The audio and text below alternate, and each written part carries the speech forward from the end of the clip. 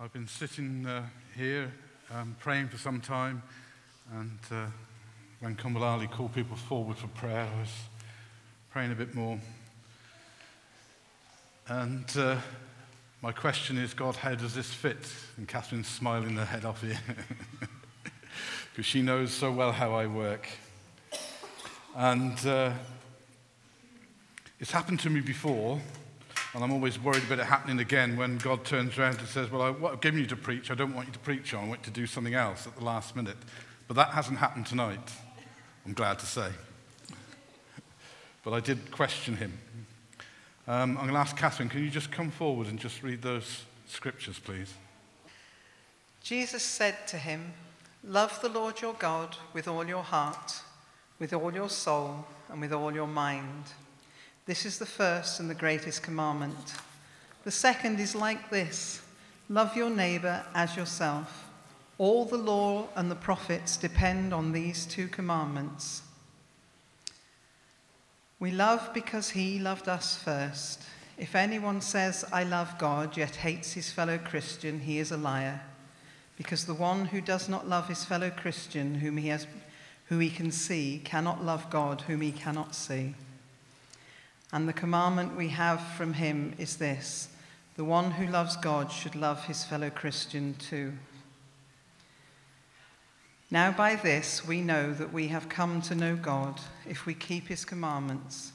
The one who says, 'I have come to know God,' yet does not keep his commandments is a liar, and the truth is not in such a person. But whoever obeys his words truly is a person the love of God has been perfected. By this we know that we are in him. The one who says he resides in God ought himself to walk just as Jesus walked. No one has seen God at any time. If we love one another, God resides in us, and his love is perfected in us. Do not love the world or the things of the world. If anyone loves the world, the love of the Father is not in him. Because all that is in the world, the desire of the flesh and the desire of the eyes and the arrogance, produced by material possessions, is not from the Father, but is from the world.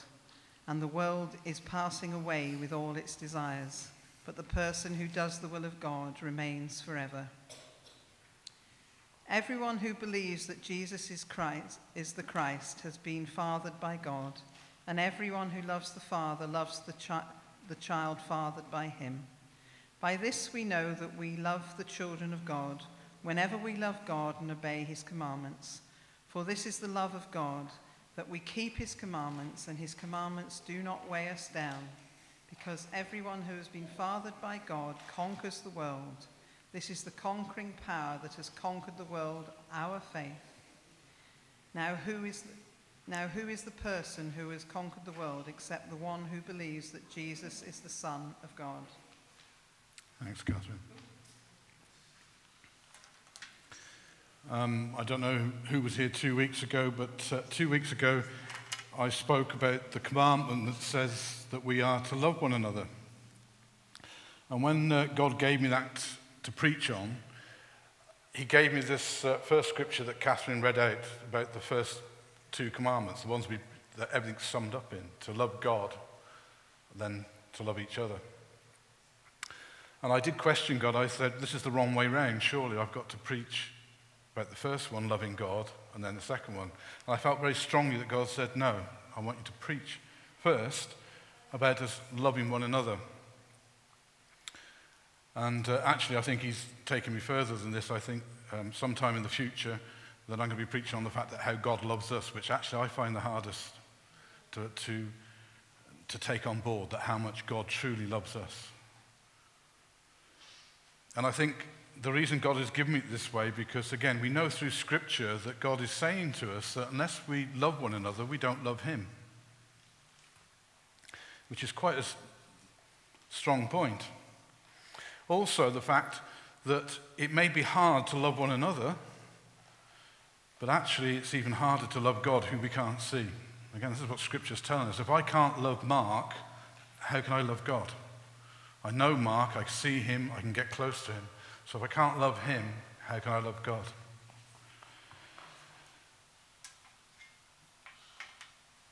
And to turn around and start talking about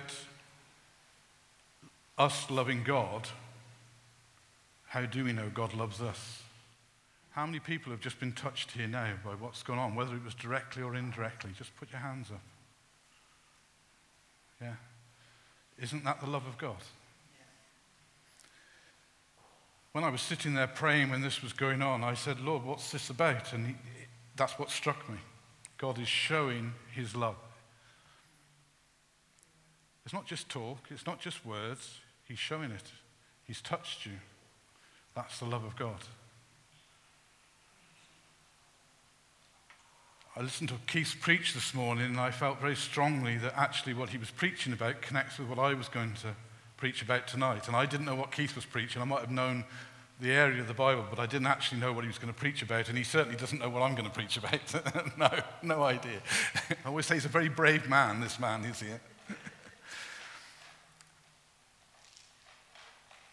God expects us to love him. What does that consist of?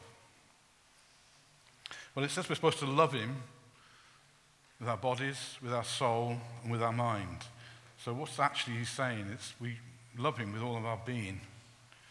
There's quite a few people that get into all sorts of complications over this sometimes because they try to separate each part out so that you can try and understand it. Particularly when you start talking about the soul, there's all sorts of variations what that actually means. But the part that God took me to and I felt he was really speaking to me about was actually loving him with our minds. Now, there's a scripture again that really I find, convicting and difficult to live up to. And it's in Corinthians. And it's 1 Corinthians 2, verse 16. For who has known the mind of the Lord so as to advise him? But we have the mind of Christ.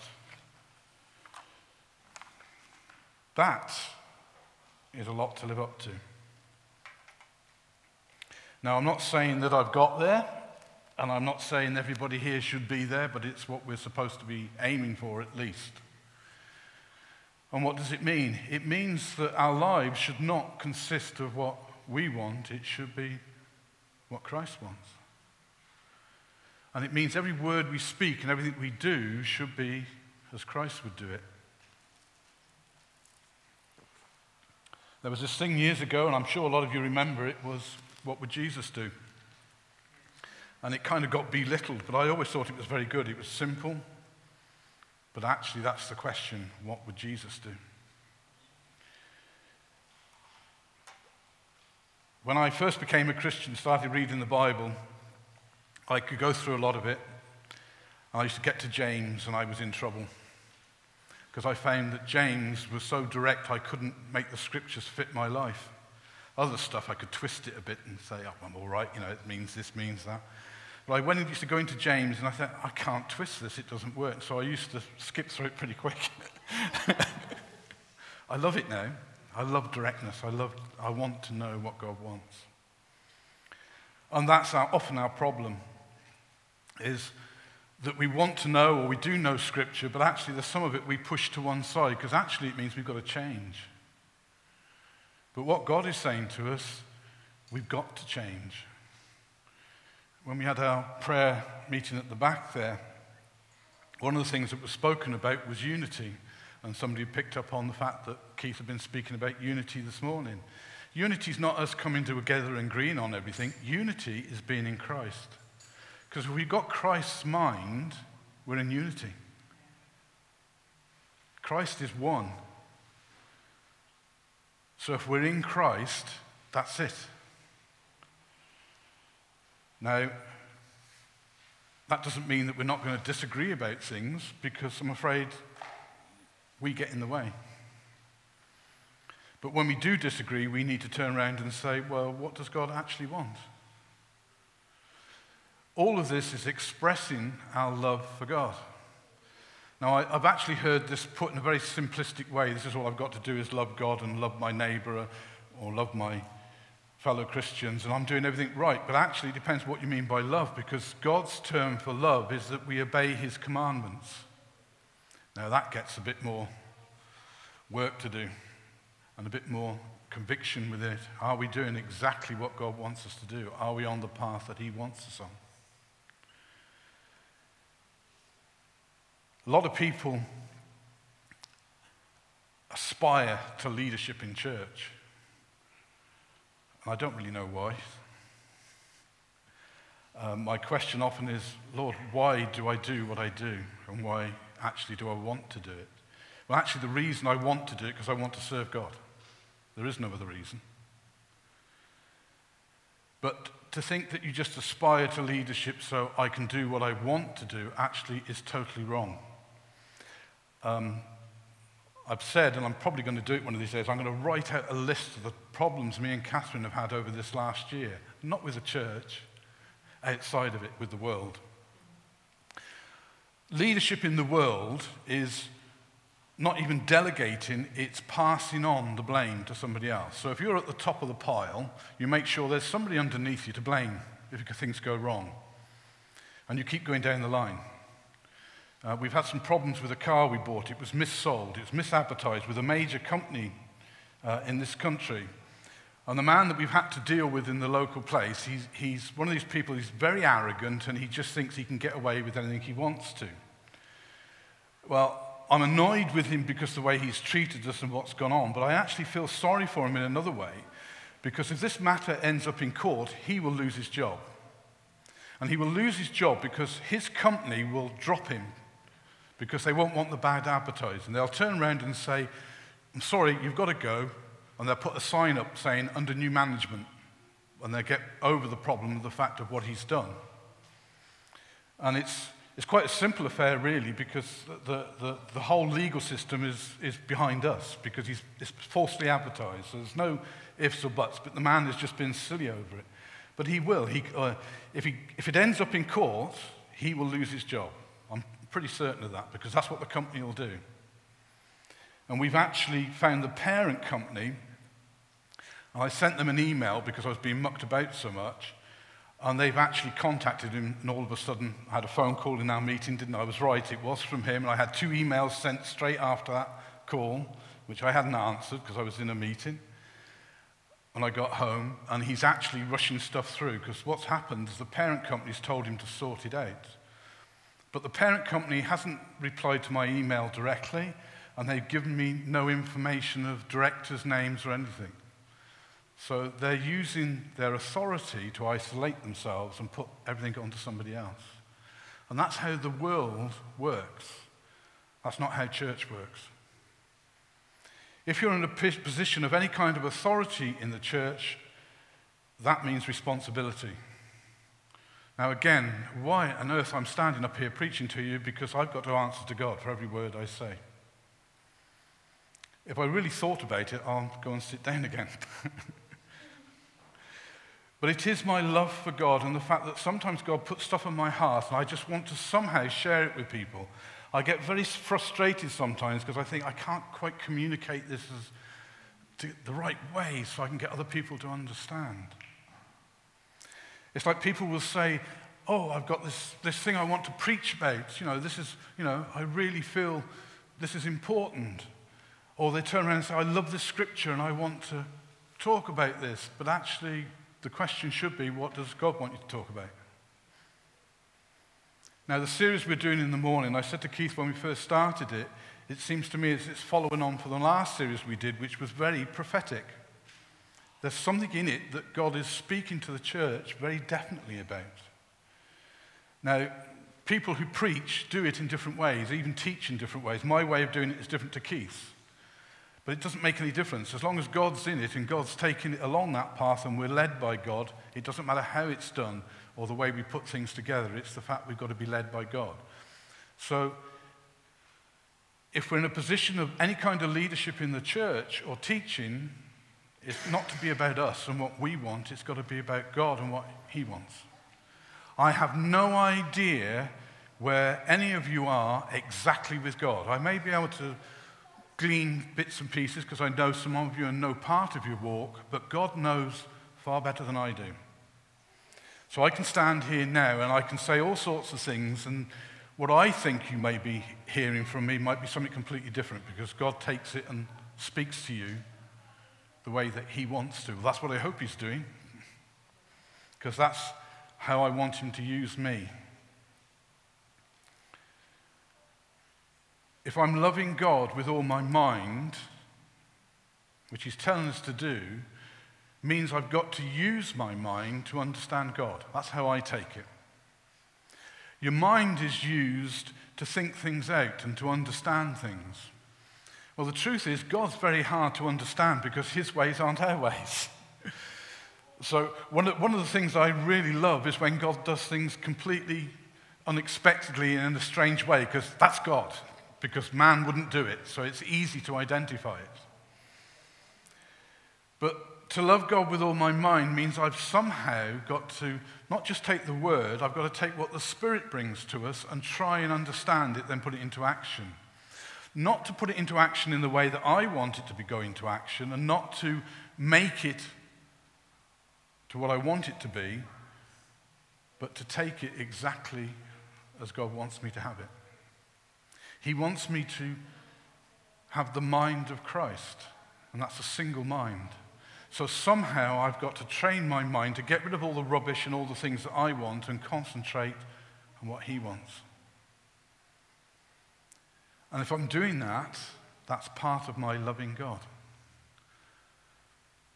And it's a continuing journey. I know we all, as people here now, like people have said it to me, and I've done it myself many times. Why can't God make this simpler? I don't understand what God's doing. Where's he taking us in this? And sometimes that just comes down to trust, which is another word for faith. We're all on this journey, and none of us quite know where it's going to. Not in this world. We know where it's going up to beyond it, and that's actually our goal. And we can be on quite a funny journey to get to it. But that's the ultimate place that Christ is taking us to. I've been thinking this week too about something that I heard preached many years ago, and I don't know what brought it to the fore again, but it's been repeated, is that we're journeymen. It means that we're on a journey. We don't belong here in this world. That's why I struggle with the world out there, because the way they work is not the way that God works, and it's not the way I want to work. And I have struggled lately. I've been in a position where I know I've lost my temper, and I shouldn't have done. And I keep thinking I've got to avoid this, I've got to hold back. But at the same time, I've realized more and more how separate I am from that world out there. Because I'm afraid the standards of the world aren't the standards I want. I want God's standards. I do love God, but I want to love him more. I do know some of the mind of Christ, but I want to know it more. Because I truly want to be as close to God and what he wants as possible. And God, as I've said, says to us and tells us that if we can't love one another, we can't love him. That's a challenge within itself. But part of that challenge is actually understanding what love is. Now, one of the best examples of this that I've heard said many years ago was actually to love somebody doesn't mean you've got to like them, which seems a bit of a contradiction. But it's true. Because my idea of love and what God's put on my heart, love is wanting the best for somebody. So even this man outside in the world who's mucking us about over this car, I actually do feel sorry for him. And I do love him because actually he might be my enemy at the moment because of the trouble he's causing me, but I don't want to see him lose his job through his stupidity, because that's what it will be. But that's where he could end up. And I think, why can't he see what he's doing in the place he's putting himself in? And it's the same within the church itself with believers. Our love should be, somebody might irritate us, upset us, but it should be, why? What's going on in their life? Perhaps there's a problem, perhaps they need help. And also, do we want the best for them? Is it the fact we want them put down because of what they've done to us and revenge, because that's what it becomes? Or is it the fact that, actually, I'd like to see them move on. I'd like to see them get closer to Christ. And it's the same with God himself. Sometimes we can wonder what God's doing in that, and sometimes what we want to do is try and look behind what God's trying to do. Don't look at what's coming at the front. Look what's behind what God's doing. So when we're going through trials and tribulations, which, again, Keith was talking about this morning, we do go through them. Why? Is there any good coming out of it? Again, the Bible says everything will be turned to good. So what good's in that? Actually, it's strengthening us and teaching us. My question at the moment is the stuff that's been going on with me and Catherine over this last 12 months. What are you teaching me, Lord?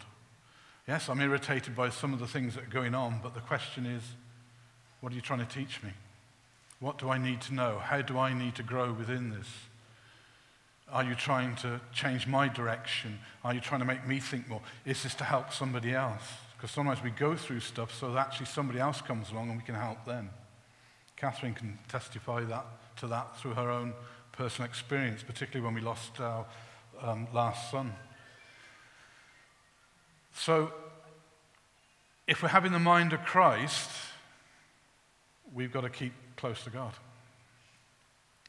We've got to be close to Christ. We need the Holy Spirit to guide us. We need to be in the Word and to understand what it's saying. And if you read through, particularly the Old Testament, you get these, if you like, some kinds of extremes sometimes, how God tries to teach people. Even some of the prophets, they went and prophesied, but then actually they were punished because they did it not quite in the right way. Or they went somewhere they weren't supposed to go to after they prophesied. And you think, whoa, that's hard. And you think, yes. But the point being really is that God wants us to keep in touch with him and to do things the way that he wants them and when he wants them done. So church isn't about us doing what we want to do, and it isn't necessarily doing what we want to do. Church is about serving God in any way that he wants us to, and in any place that he wants us to, and in any way that he wants us to. I've shared with quite a few people this, that I often ask God for direction, and when he gives me direction, the biggest question is how. At this particular moment, I know what God's asking me to do, so I'm asking him now, how do I do it? And it's an ongoing thing. I don't presume that because I'm doing this today, that I'm doing it tomorrow. And I don't presume because I did something one way last year, he wants me to do it the same way this year.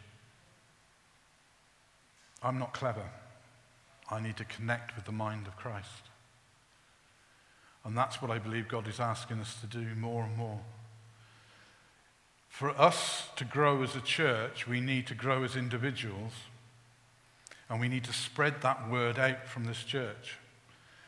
And it never stops.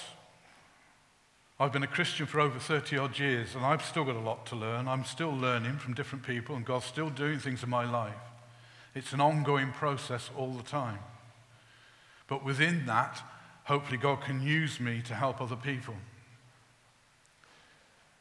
We want to see more people come through those doors. At the times that we'll be going out to try and draw people in and give them the gospel, we still need to be strengthened to do what God wants us to do. We still need to be corrected where we're wrong. Again, the Bible says that if God doesn't discipline us, we're illegitimate children. So I'm afraid there is discipline involved. God has to get hold of us sometimes and shake us pretty fiercely sometimes to get our attention. And I'm quite amazed at how many times people have come back to me months after we've been saying something and said, I realize what you were saying there. And you think, crumbs. But God's been working at them for a long period. It's not just been us, it's been other people. And that's human nature, I'm afraid. We're all a bit like it. I don't know why. Some of it's a bit good in one way because we're supposed to test everything. And sometimes we forget to do that. We've got to make sure it is from God. So it's not good enough for me to say, I'm doing something and I've got the mind of Christ, so that's my excuse for doing it, because actually the Bible says we've got to test everything. So I need to make sure it is the mind of Christ that I'm working in and not my own mind, or just taking somebody else's word for it. So we're called to love God with all of our being. And I think that's a challenge to all of us. That's a challenge to me. But that's what God wants from us. But the amazing thing is, he loves us more than it's ever possible for us to love him. And he keeps showing us that. And we've just got to be grateful for it. Kumbalali said in the prayer room about he felt we should say a prayer of thanksgiving. That was so spot on. And as I prayed in there, and it's something that actually has been with me all week, is the fact that we exist because God created us. This world exists because God created it. This universe exists because God created it. So we only exist in any form, and everything else only exists because God created it. And to me, that's quite a sobering thought. Let's pray. Father God, I know that you're just such a marvelous God, Lord. I can only speak from personal experience the way that you've led me, Lord, and the way that you've brought me from where I was to where I am. And I just know, Lord, I've got to go on further, and I ask you to do that in my life. And Father God, I ask you for all of us here, Lord, to reveal yourself more and more to us all. Help us get to understand you in deeper depths than we ever imagined, Lord. Help us to really have the mind of Christ. Because, Lord, your ways aren't our ways, so we do need to get closer to you, Lord. We ask you to open our hearts and our ears and our minds to you, and to come to a clearer and better understanding, Lord. In Jesus' name, amen.